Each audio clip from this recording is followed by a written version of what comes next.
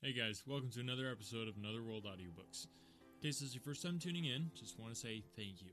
And then just to let you know, Another World Audiobooks has one mission: to bring free, high-quality audiobooks to the world. So, if you missed any of the past books that we've done, check out those at anotherworldaudiobooks.wordpress.com. Today's episode is The Man with a Twisted Lip. All I can say is, London way back then was a different London of today. Or was it? If you're enjoying Sherlock so far, would you maybe consider leaving a review on our Facebook page, facebook.com/anotherworldaudiobooks. There's nothing that makes me happier as a podcaster than hearing from my listeners. And now, without further ado, I give you Sherlock. Adventure 6. The Man with the Twisted Lip.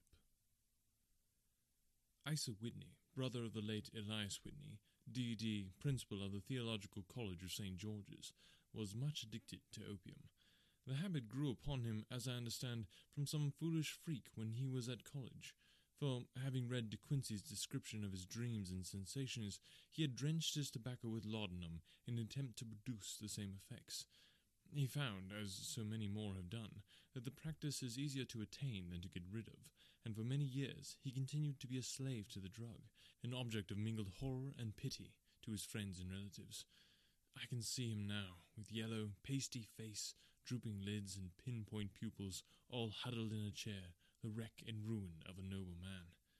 One night, it was in June, 89, there came a ring to my bell, about the hour when a man gives his first yawn and glances at the clock. I sat up in my chair, and my wife laid her needlework down in her lap, and made a little face of disappointment. "A patient," said she. "You'll have to go out." I groaned, for I was newly come back from a weary day. We heard the door open, a few hurried words, and then quick steps upon the linoleum. Our own door flew open, and a lady, clad in some dark-coloured stuff, with a black veil, entered the room. "You will excuse my calling so late," she began, and then suddenly losing her self-control, she ran forward, threw her arms about my wife's neck, and sobbed upon her shoulder. "Oh, I am in such trouble," she cried. "I do so want a little help." "Why?" said my wife, pulling up her veil. "It is Kate Whitney. How you startled me, Kate. I had not an idea who you were when you came in." "I do not know what to do, so I came straight to you." That was always the way. Folks who were in grief came to my wife like birds to a lighthouse. "It was very sweet of you to come. Now you must have some wine and water, and sit here comfortably, and tell us all about it. Or should you rather that I sent James off to bed?" "Oh, no. I want the doctor's advice and help too. It's about Isa. He has not been home for 2 days. I'm so frightened about him." It was not the first time that she had spoken to us of her husband's trouble, to me as a doctor, to my wife as an old friend and school companion. We soothed and comforted her by such words as we could find. Did she know where her husband was? Was it possible that we could bring him back to her? It seems that it was. She had the surest information that of late he had, when the fit was on him, made use of an opium den in the farthest east of the city. Hitherto his orgies had always been confined to one day, and he had come back, twitching and shattered, in the evening. But now the spell had been upon him 48 hours, and he lay there, doubtless among the dregs of the docks, breathing in the poison, or sleeping off the effects. There he was to be found, she was sure of it, at the Bar of Gold in Upper Swandam Lane. But what was she to do? How could she, a young and timid woman, make her way into such a place, and pluck her husband out from among the ruffians who surrounded him? There was the case, and of course there was but one way out of it.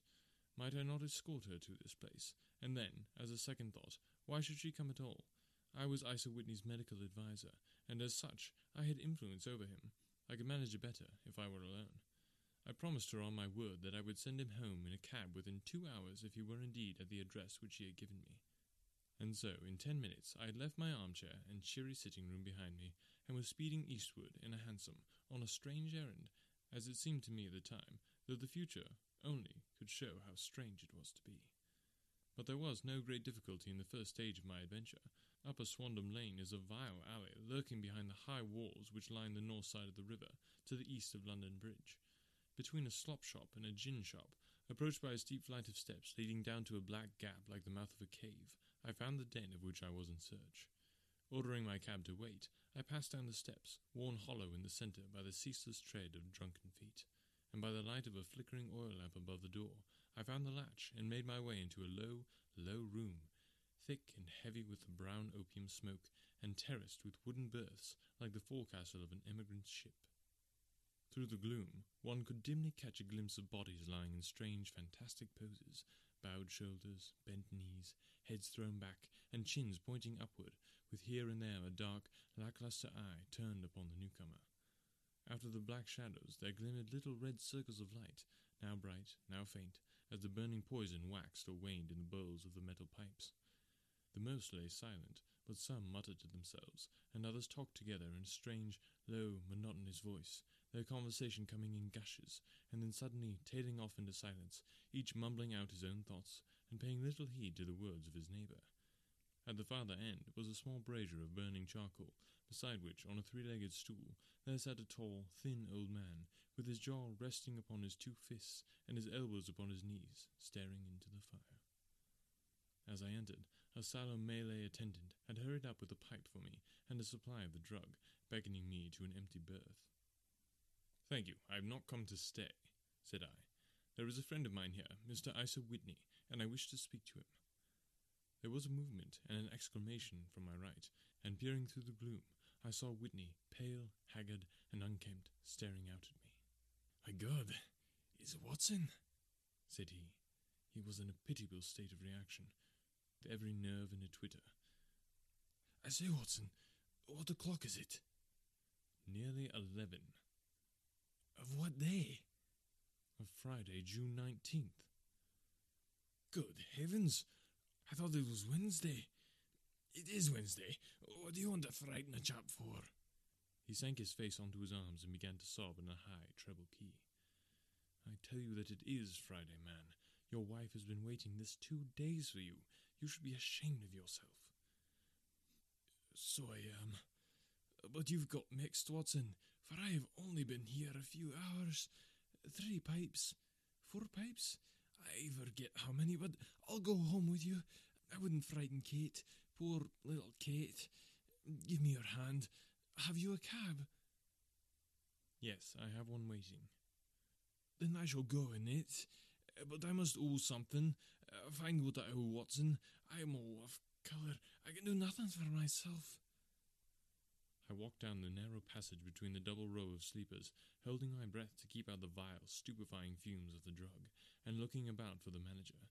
As I passed the tall man who sat by the brazier, I felt a sudden pluck at my skirt, and a low voice whispered, "Walk past me, and then look back at me." The words fell quite distinctly upon my ear. I glanced down. They could only have come from the old man at my side, and yet he sat now as absorbed as ever, very thin, very wrinkled, bent with age, an opium pipe dangling down from between his knees, as though it had dropped in sheer lassitude from his fingers. I took 2 steps forward and looked back. It took all my self-control to prevent me from breaking out into a cry of astonishment. He had turned his back so that none could see him but I. His form had filled out, his wrinkles were gone, the dull eyes had regained their fire, and there, sitting by the fire and grinning at my surprise, was none other than Sherlock Holmes. He made a slight motion to me to approach him, and instantly, as he turned his face half round to the company once more, subsided into a doddering, loose-lipped senility. "Holmes," I whispered, "what on earth are you doing in this den?" "As low as you can," he answered. "I have excellent ears. If you would have the great kindness to get rid of that Scottish friend of yours, I should be exceedingly glad to have a little talk with you." "I have a cab outside." "Then pray send him home in it. You may safely trust him, for he appears to be too limp to get into any mischief. I should recommend you also send a note by the cabman to your wife to say that you have thrown in your lot with me. If you will wait outside, I shall be with you in 5 minutes." It was difficult to refuse any of Sherlock Holmes' requests, for they were always so exceedingly definite, and put forward with such a quiet air of mastery. I felt, however, that when Whitney was once confined in the cab, my mission was practically accomplished, and for the rest, I could not wish anything better than to be associated with my friend in one of those singular adventures which were the normal condition of his existence. In a few minutes, I had written my note, paid Whitney's bill, and led him out to the cab, and seen him driven through the darkness. In a very short time, a decrepit figure had emerged from the opium den, and I was walking down the street with Sherlock Holmes. For 2 streets he shuffled along with a bent back and an uncertain foot. Then, glancing quickly round, he straightened himself out and burst into a hearty fit of laughter. "I suppose, Watson," said he, "that you could imagine I have added opium smoking to cocaine injections, and all the other little weaknesses on which you have favoured me with your medical views." "I was certainly surprised to find you there." "But not more so than I to find you." "I came to find a friend." "And I came to find an enemy." "An enemy?" "Yes, one of my natural enemies, or, shall I say, my natural prey. Briefly, Watson, I am in the midst of a very remarkable inquiry, and I have hoped to find a clue in the incoherent ramblings of these sots, as I have done before now. Had I been recognized in that den, my life would not have been worth an hour's purchase, for I have used it before now for my own purposes, and the rascally Lascar who runs it has sworn to have vengeance upon me. There is a trap door at the back of that building, near the corner of Paul's Wharf, which could tell some strange tales of what has passed through it upon the moonless nights." "What? You do not mean bodies?" "Aye, bodies, Watson. We should be rich men if we had £1,000 for every poor devil who has been done to death in that den. It is the vilest murder trap on the whole riverside, and I fear that Neville St. Clair has entered it never to leave it more. But our trap should be here." He put his 2 forefingers between his teeth and whistled shrilly, a signal which was answered by a similar whistle from the distance, followed shortly by the rattle of wheels and the clink of horses' hoofs. "Now, Watson," said Holmes, as a tall dog-cart dashed up through the gloom, throwing out 2 golden tunnels of yellow light from its side lanterns. "You come with me, won't you?" "If I can be of use." "Oh, a trusty comrade is always of use, and a chronicler still more so. My room at the Cedars is a double-bedded one." "The Cedars?" "Yes, that is Mr. St. Clair's house. I am staying there while I conduct the inquiry." "Where is it, then?" "Near Lee, in Kent. We have a 7-mile drive before us." "But I am all in the dark." "Of course you are. You'll know all about it presently. Jump up here. All right, John, we shall not need you. Here's half a crown. Look out for me tomorrow, about 11. Give her her head. So long, then." He flicked the horse with his whip, and we dashed away through the endless succession of sombre and deserted streets, which widened gradually until we were flying across a broad, balustraded bridge, with the murky river flowing sluggishly beneath us. Beyond lay another dull wilderness of bricks and mortar, its silence broken only by the heavy, regular footfall of the policeman, or the songs and shouts of some belated party of revellers. A dull rack was drifting slowly across the sky, and a star or 2 twinkled dimly here and there through the rifts of the clouds. Holmes drove in silence, with his head sunk upon his breast, and the air of a man who is lost in thought, while I sat beside him, curious to learn what this new quest might be, which seemed to tax his powers so sorely, and yet afraid to break in upon the current of his thoughts. We had driven several miles, and were beginning to get to the fringe of the belt of suburban villas, when he shook himself, shrugged his shoulders, and lit up his pipe with the air of a man who has satisfied himself that he is acting for the best. "You have a grand gift of silence, Watson," said he. "It makes you quite invaluable as a companion. On my word, it is a great thing for me to have someone to talk to, for my own thoughts are not over-pleasant. I was wondering what I should say to this dear little woman tonight when she meets me at the door." "You forget that I know nothing about it." "I shall just have time to tell you the facts of the case before we get to Lee. It seems absurdly simple, and yet somehow I can get nothing to go upon. There's plenty of thread, no doubt, but I can't get the end of it into my hand. Now, I'll state the case clearly and concisely to you, Watson, and maybe you can see a spark where all is dark to me." "Proceed, then." "Some years ago, to be definite, in May 1884, there came to Lee a gentleman, Neville St. Clair by name, who appeared to have plenty of money. He took a large villa, laid out the grounds very nicely, and lived generally in good style. By degrees he made friends in the neighbourhood, and in 1887 he married the daughter of a local brewer, by whom he now has 2 children. He had no occupation, but was interested in several companies, and went into town, as a rule, in the morning, returning by the 5:14 from Cannon Street every night. Mr. St. Clair is now 37 years of age, is a man of temperate habits, a good husband, a very affectionate father, and a man who is popular with all who know him. I may add that his whole debts at the present moment, as far as we have been able to ascertain, amount to £88 10 shillings. while he has £220 standing to his credit in the capital and county's bank.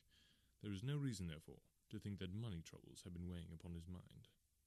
Last Monday, Mr. Neville St. Clair went into town rather earlier than usual, remarking before he started that he had 2 important commissions to perform, and that he would bring his little boy home a box of bricks.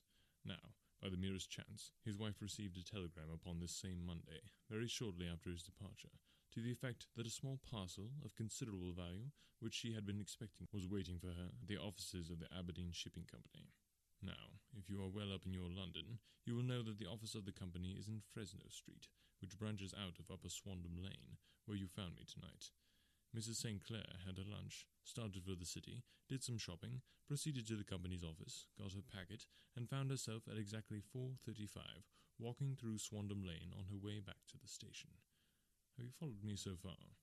It is very clear. If you remember, Monday was an exceedingly hot day, and Mrs. St. Clair walked slowly, glancing about in the hope of seeing a cab, as she did not like the neighbourhood in which she found herself. While she was walking in this way down Swandam Lane, she suddenly heard an ejaculation or cry, and was struck cold to see her husband looking down at her, and, as it seemed to her, beckoning to her from a second-floor window.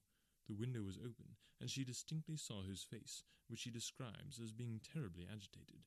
He waved his hands frantically to her, and then vanished from the window so suddenly that it seemed to her that he had been plucked back by some irresistible force from behind. One singular point which struck her quick feminine eye was that although he wore some dark coat, such as he had started to town in, he had on neither collar nor necktie. Convinced that something was amiss with him, she rushed down the steps, for the house was none other than the opium den in which you found me tonight, and, running through the front door, she attempted to ascend the stairs which led to the first floor. At the foot of the stairs, however, she was met by this Lascar scoundrel of whom I have spoken, who thrust her back, and, aided by a Dane, who acts as assistant there, pushed her out into the street. Filled with the most maddening doubts and fears, she rushed down the lane, and by rare good fortune, met in Fresno Street a number of constables with an inspector, all on their way to their beat. The inspector and 2 men accompanied her back, and in spite of the continued resistance of the proprietor, they made their way to the room in which Mr. St. Clair had last been seen. There was no sign of him there. In fact, in the whole of that floor, there was no one to be found save a crippled wretch of hideous aspect, who, it seems, made his home there. Both he and the Lascar stoutly swore that no one else had been in the front room during that afternoon. So determined was their denial that the inspector was staggered, and had almost come to believe that Mrs. St. Clair had been deluded when, with a cry, she sprang at a small deal box which lay upon the table, and tore the lid from it.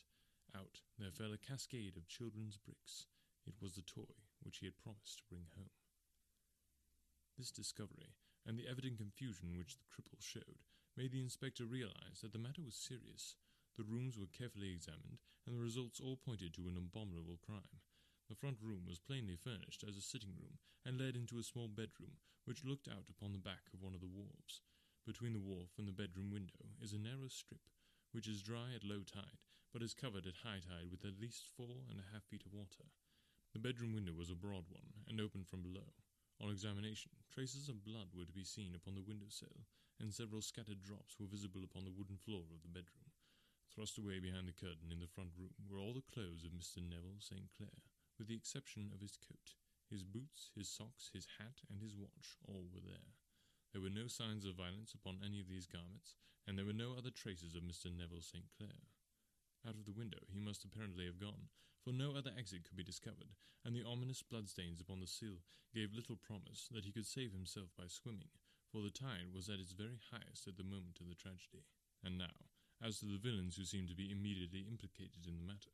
The Lascar was known to be a man of the vilest antecedents, but, as by Mrs. St. Clair's story, he was known to have been at the foot of the stairs within a very few seconds of her husband's appearance at the window. He could hardly have been more than an accessory to the crime. His defence was one of absolute ignorance, and he protested that he had no knowledge as to the doings of Hugh Boone, his lodger, and that he could not account in any way for the presence of the missing gentleman's clothes. So much for the Lascar manager. Now, for the sinister cripple who lives upon the second floor of the opium den, and who was certainly the last human being whose eyes rested upon Neville St. Clair. His name is Hugh Boone, and his hideous face is one which is familiar to every man who goes much to the city. He is a professional beggar, though in order to avoid the police regulations, he pretends to a small trade in wax vestas. Some little distance down Threadneedle Street, upon the left-hand side, there is, as you may have remarked, a small angle in the wall. Here it is that this creature takes his daily seat, cross-legged with his tiny stock of matches on his lap, and as he is a piteous spectacle, a small rain of charity descends into the greasy leather cap which lies upon the pavement beside him. I have watched the fellow more than once before ever I thought of making his professional acquaintance, and I have been surprised at the harvest which he has reaped in a short time. His appearance, you see, is so remarkable that no one can pass him without observing him.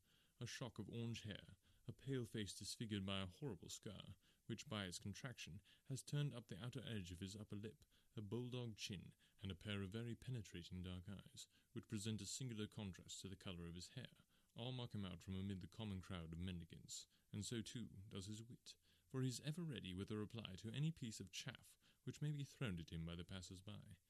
This is the man whom we now learn to have been the lodger at the opium den, and to have been the last man to see the gentleman of whom we are in quest. "But a cripple," said I. "What could he have done single-handed against a man in the prime of life?" "He is a cripple in the sense that he walks with a limp, but in other respects he appears to be a powerful and well-nurtured man. Surely your medical experience would tell you, Watson, that weakness in one limb is often compensated for by exceptional strength in the others." "Pray, continue your narrative." "Mrs. St. Clair had fainted at the sight of the blood upon the window, and she was escorted home in a cab by the police, as her presence could be of no help to them in their investigations. Inspector Barton, who had charge of the case, made a very careful examination of the premises, but without finding anything which threw any light upon the matter. One mistake had been made in not arresting Boone instantly, as he was allowed some few minutes during which he might have communicated with his friend the Lascar, but this fault was soon remedied, and he was seized and searched, without anything being found which could incriminate him. There were, it is true, some blood-stains upon his right shirt-sleeve, but he pointed to his ring-finger, which had been cut near the nail, and explained that the bleeding came from there, adding that he had been to the window not long before, and that the stains which had been observed there came doubtless from the same source. He denied strenuously having ever seen Mr. Neville St. Clair, and swore that the presence of the clothes in his room was as much a mystery to him as to the police. As to Mrs. St. Clair's assertion that she had actually seen her husband at the window, he declared that she must have been either mad or dreaming. He was removed, loudly protesting, to the police station, while the inspector remained upon the premise in the hope that the ebbing tide might afford some fresh clue. And it did, though they hardly found upon the mud-bank what they had feared to find. It was Neville St. Clair's coat, and not Neville St. Clair, which lay uncovered as the tide receded.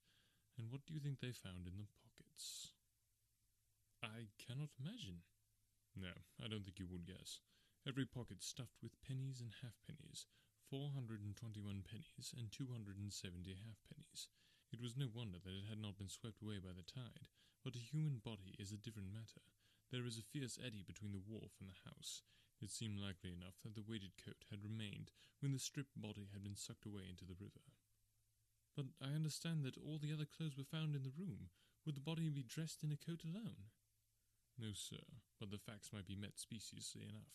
Suppose that this man Boone had thrust Neville St. Clair through the window. There is no human eye which could have seen the deed. What would he do then? It would, of course, instantly strike him that he must get rid of the telltale garments. He would seize the coat, then, and be in the act of throwing it out when it would occur to him that it would swim and not sink. He has little time, for he has heard the scuffle downstairs when the wife tried to force her way up, and perhaps he has already heard from his Lascar confederate that the police are hurrying up the street. There is not an instant to be lost. He rushes to some secret hoard where he has accumulated the fruits of his beggary, and he stuffs all the coins upon which he can lay his hands into the pockets to make sure of the coat's sinking. He throws it out, and could have done the same with the other garments, had not he heard the rush of steps below, and only just had time to close the window when the police appeared. It certainly sounds feasible. Well, we will take it as a working hypothesis, for want of a better. Boone, as I have told you, was arrested and taken to the station, but it could not be shown that there had ever before been anything against him. He had for years been known as a professional beggar, but his life appeared to have been a very quiet and innocent one. There the matter stands at present, and the questions which have to be solved. What Neville St. Clair was doing in the opium den, what happened to him when there, where is he now, and what Hugh Boone had to do with his disappearance, are all as far from a solution as ever. I confess that I cannot recall any case within my experience which looked at the first glance so simple, and yet which presented such difficulties. While Sherlock Holmes had been detailing this singular series of events, we had been whirling through the outskirts of the great town until the last straggling houses had been left behind, and we rattled along with a country hedge upon either side of us. Just as he finished, however, we drove through 2 scattered villages, where a few lights still glimmered in the windows. "We are on the outskirts of Lee," said my companion.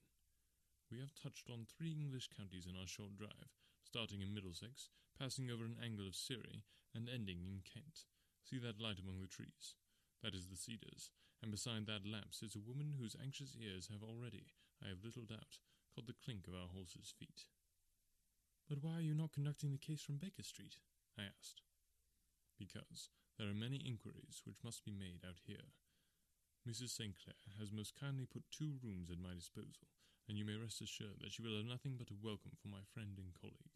I hate to meet her, Watson, when I have no news of her husband. Here we are. Whoa there, whoa!" We had pulled up in front of a large villa which stood within its own grounds. A stable boy had run out to the horse's head, and springing down, I followed Holmes up the small, winding gravel drive which led to the house. As we approached, the door flew open, and a little blonde woman stood in the opening, clad in some sort of light mousseline de soie, with a touch of fluffy pink chiffon at her neck and wrists. She stood with her figure outlined against the flood of light, one hand upon the door, one half raised in her eagerness, her body slightly bent, her head and face protruded, with eager eyes and parted lips, a standing question. "Well?" she cried. "Well?" And then, seeing that there were 2 of us, she gave a cry of hope which sank into a groan, as she saw that my companion shook his head and shrugged his shoulders. "No good news?" "None." "No bad?" "No." "Thank God for that. But come in, you must be weary, for you have had a long day." "This is my friend Dr. Watson. He has been of most vital use to me in several of my cases, and a lucky chance has made it possible for me to bring him out and associate him with this investigation." "I am delighted to see you," said she, pressing my hand warmly.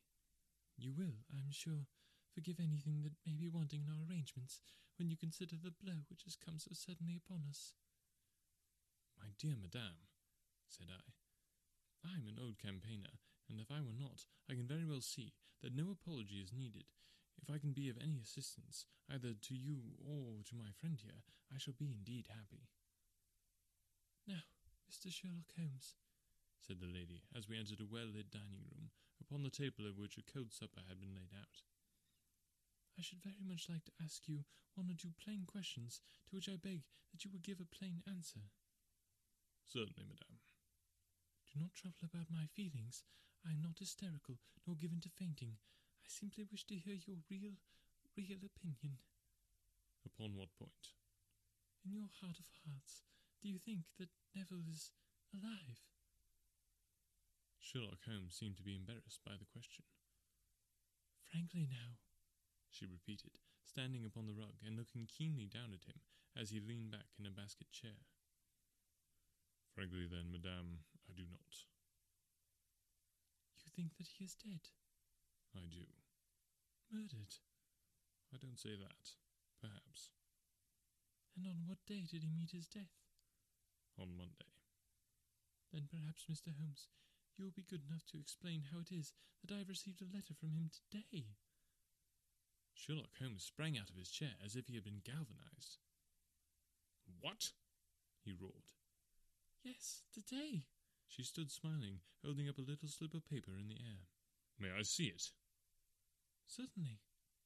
He snatched it from her in his eagerness, and smoothing it out upon the table, he drew over the lamp and examined it intently. I had left my chair, and was gazing at it over his shoulder.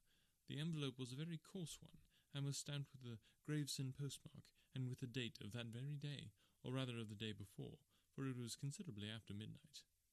"Coarse writing," murmured Holmes. "Surely this is not your husband's writing, madame?"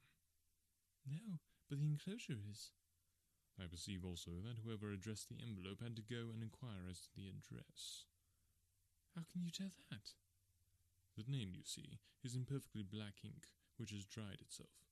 The rest is of the greyish colour, which shows that blotting paper has been used. If it had been written straight off and then blotted, none would be of the deep black shade. This man has written the name, and there has then been a pause before he wrote the address, which can only mean that he was not familiar with it. It is, of course, a trifle, but there is nothing so important as trifles. Let us now see the letter. Ha! There has been an enclosure here. Yes, there was a ring, his signet ring. And you are sure that this is your husband's hand? One of his hands. One? His hand when he wrote hurriedly. It is very unlike his usual writing, and yet I know it well. Dearest, do not be frightened. All will come well. There is a huge error which may take some little time to rectify. Wait in patience, Neville. Written in pencil upon the flyleaf of a book, octavo size. No watermark? Posted today in Gravesend by a man with a dirty thumb. Ha! And the flap has been gummed, if I am not very much in error, by a person who has been chewing tobacco. And you have no doubt that it is your husband's hand, madame? None. Neville wrote those words. And they were posted today at Gravesend. Well, Mrs. St. Clair, the clouds lighten, though I should not venture to say that the danger is over. But he must be alive, Mr. Holmes. Unless there is a clever forgery to put us on the wrong scent. The ring, after all, proves nothing. It may have been taken from him. No, it is his very own writing. Very well. It may, however, have been written on Monday and only posted today. That is possible. If so, much may have happened between. Oh, you must not discourage me, Mr. Holmes. I know that all is well with him. There is so keen a sympathy between us that I should know if evil came upon him. On the very day that I saw him last, he cut himself in the bedroom, and yet I, in the dining room, rushed upstairs instantly with the utmost certainty that something had happened. Do you think that I would respond to such a trifle, and yet be ignorant of his death? I have seen too much not to know that the impression of a woman may be more valuable than the conclusion of an analytical reasoner, and in this letter you certainly have a very strong piece of evidence to corroborate your view. But if your husband is alive and able to write letters, why should he remain away from you? I cannot imagine. It is unthinkable. And on Monday he made no remarks before leaving you? No. And you were surprised to see him in Swandam Lane? Very much so. Was the window open? Yes. Then he might have called you? He might. He only, as I understand, gave an inarticulate cry. Yes. A call for help, your thought? Yes, he waved his hands. But it might have been a cry of surprise. Astonishment at the unexpected sight of you might cause him to throw up his hands. It is possible. And you thought he was pulled back? He disappeared so suddenly. He might have leaped back. You did not see anyone else in the room? No, but this horrible man confessed to having been there, and the Lascar was at the foot of the stairs. Quite so. Your husband, as far as you could see, had his ordinary clothes on. But without his collar or tie, I distinctly saw his bare throat. Had he ever spoken of Swandam Lane? Never. Had he ever showed any sign of having taken opium? Never. Thank you, Mrs. St. Clair. Those are the principal points about which I wish to be absolutely clear. We shall now have a little supper, and then retire, for we may have a very busy day tomorrow. A large and comfortable double-bedded room had been placed at our disposal, and I was quickly between the sheets, for I was weary after my night of adventure. Sherlock Holmes was a man, however, who, when he had an unsolved problem upon his mind, would go for days, and even a week without rest, turning it over, rearranging his facts, looking at it from every point of view, until he had either fathomed it, or convinced himself that his data was insufficient. It was soon evident to me that he was now preparing for an all-night sitting. He took off his coat and waistcoat, put on a large blue dressing-gown, and then wandered about the room collecting pillows from his bed, and cushions from the sofa and armchairs. With these he constructed a sort of eastern divan, upon which he perched himself cross-legged, with an ounce of shag tobacco and a box of matches laid out in front of him. In the dim light of the lamp I saw him sitting there, an old briar pipe between his lips, his eyes fixed vacantly upon the corner of the ceiling, the blue smoke curling up from him, silent, motionless, with the light shining upon his strong-set, aquiline features. So he sat as I dropped off to sleep, and so he sat when a sudden ejaculation caused me to wake up, and I found the summer sun shining into the apartment. The pipe was still between his lips, the smoke still curled upward, and the room was full of a dense tobacco haze. but nothing remained of the heap of shag which I had seen upon the previous night. "Awake, Watson?" he asked. Yes. "Game for a morning drive?" "Certainly." "Then dress. No one is stirring yet, but I know where the stable boy sleeps, and we shall soon have the trap out." He chuckled to himself as he spoke, his eyes twinkled, and he seemed a different man to the sombre thinker of the previous night. As I dressed, I glanced at my watch. It was no wonder that no one was stirring. It was 25 minutes past 4. I had hardly finished when Holmes returned with the news that the boy was putting in the horse. "I want to test a little theory of mine," he said, pulling on his boots. "I think, Watson, that you are now standing in the presence of one of the most absolute fools in Europe. I deserve to be kicked from here to Charing Cross, but I think I have the key of the affair now." "And where is it?" I said, smiling. "In the bathroom," he answered. "Oh yes, I am not joking," he continued, seeing my look of incredulity. "I have just been there, and I have taken it out, and I have got it in this Gladstone bag. Come on, my boy, and we shall see whether it will not fit the lock." We made our way downstairs as quietly as possible, and out into the bright morning sunshine.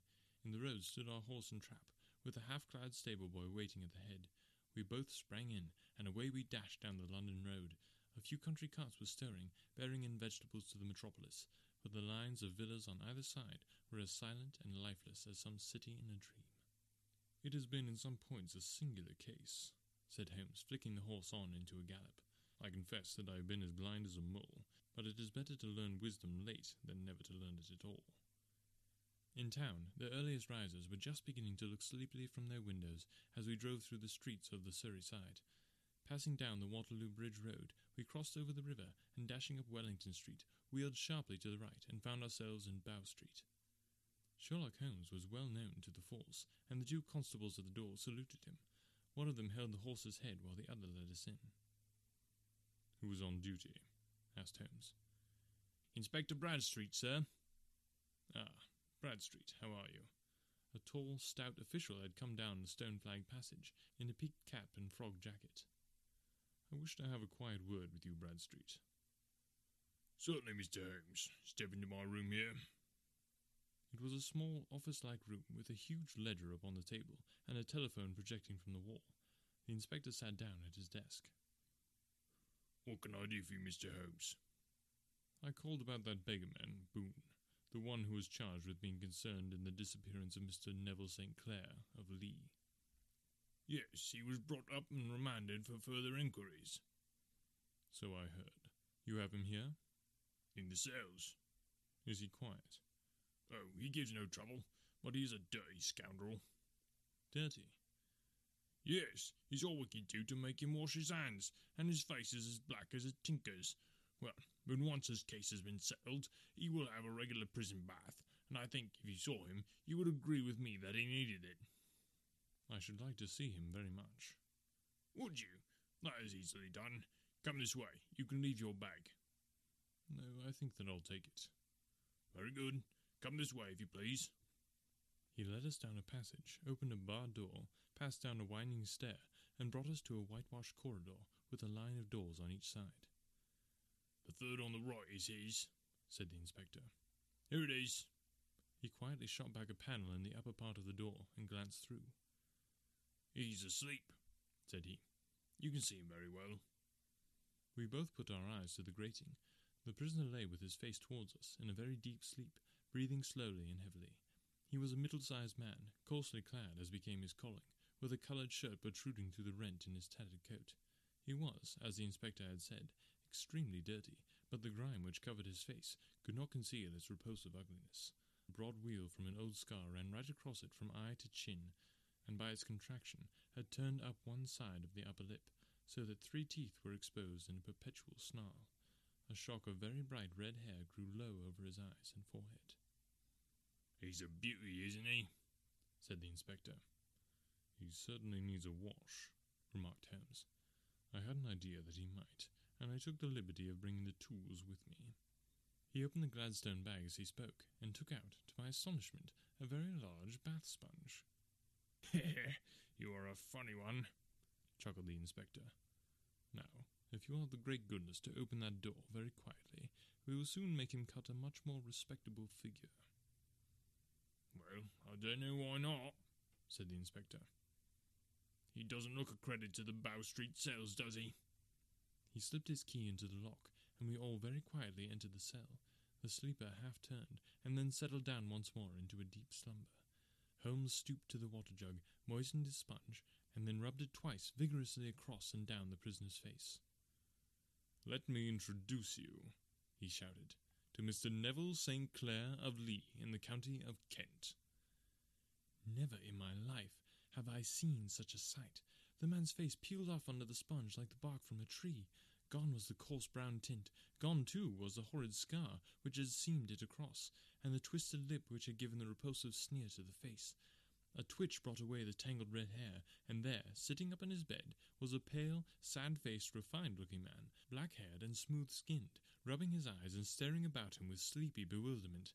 Then, suddenly realizing the exposure, he broke into a scream and threw himself down with his face to the pillow. "Great heavens!" cried the inspector. "It is indeed the missing man. I know him from the photograph." The prisoner turned with the reckless air of a man who abandons himself to his destiny. "Be it so," said he. "And pray what am I charged with?" "With making away with Mr. Neville Oh, come, you can't be charged with that unless they make a case of attempted suicide of it," said the inspector with a grin. "Well, I have been 27 years in the force, but this really takes the cake." "If I am Mr. Neville St. Clair, then it is obvious that no crime has been committed, and that, therefore, I am illegally detained." "No crime, but a very great error has been committed," said Holmes. "You would have done better to have trusted your wife." "It was not the wife, it was the children," groaned the prisoner. "God help me, I would not have them ashamed of their father. My God, what an exposure! What can I do?" Sherlock Holmes sat down beside him on the couch and patted him kindly on the shoulder. "If you leave it to a court of law to clear the matter up," said he, "of course you can hardly avoid publicity. On the other hand, if you convince the police authorities that there is no possible case against you, I do not know that there is any reason that the details should find their way into the papers. Inspector Bradstreet would, I am sure, make notes upon anything which you might tell us, and submit it to the proper authorities. The case would never go into court at all." "God bless you," cried the prisoner passionately. "I would have endured imprisonment, aye, even execution, rather than have left my miserable secret as a family blot to my children. You are the first who have ever heard my story. My father was a schoolmaster in Chesterfield, where I received an excellent education. I travelled in my youth, took to the stage, and finally became a reporter on an evening paper in London. One day my editor wished to have a series of articles upon begging in the metropolis, and I volunteered to supply them. There was the point from which all my adventures started. It was only by trying begging as an amateur that I could get the facts upon which to base my articles. When an actor, I had, of course, learned all the secrets of making up, and had been famous in the green room for my skill. I took advantage now of my attainments. I painted my face, and made myself as pitiable as possible. I made a good scar, and fixed one side of my lip in a twist, by the aid of a small slip of flesh-coloured plaster. Then, with a red head of hair, and an appropriate dress, I took my station in the business part of the city, ostensibly as a match-seller, but really as a beggar.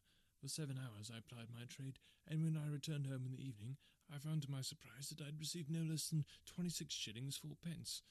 I wrote my article, and thought little more of the matter until, some time later, I backed a bill for a friend, and had a writ served upon me for £25. I was at my wit's end where to get the money, but a sudden idea came to me. I begged a fortnight's grace from the creditor, asked for a holiday from my employers, and spent the time in begging in the city under my disguise. In 10 days I had the money, and had paid the debt. Well, you can imagine how hard it was to settle down to arduous work at £2 a week, when I knew that I could earn as much in a day by smearing my face with a little paint, laying my cap on the ground, and sitting still.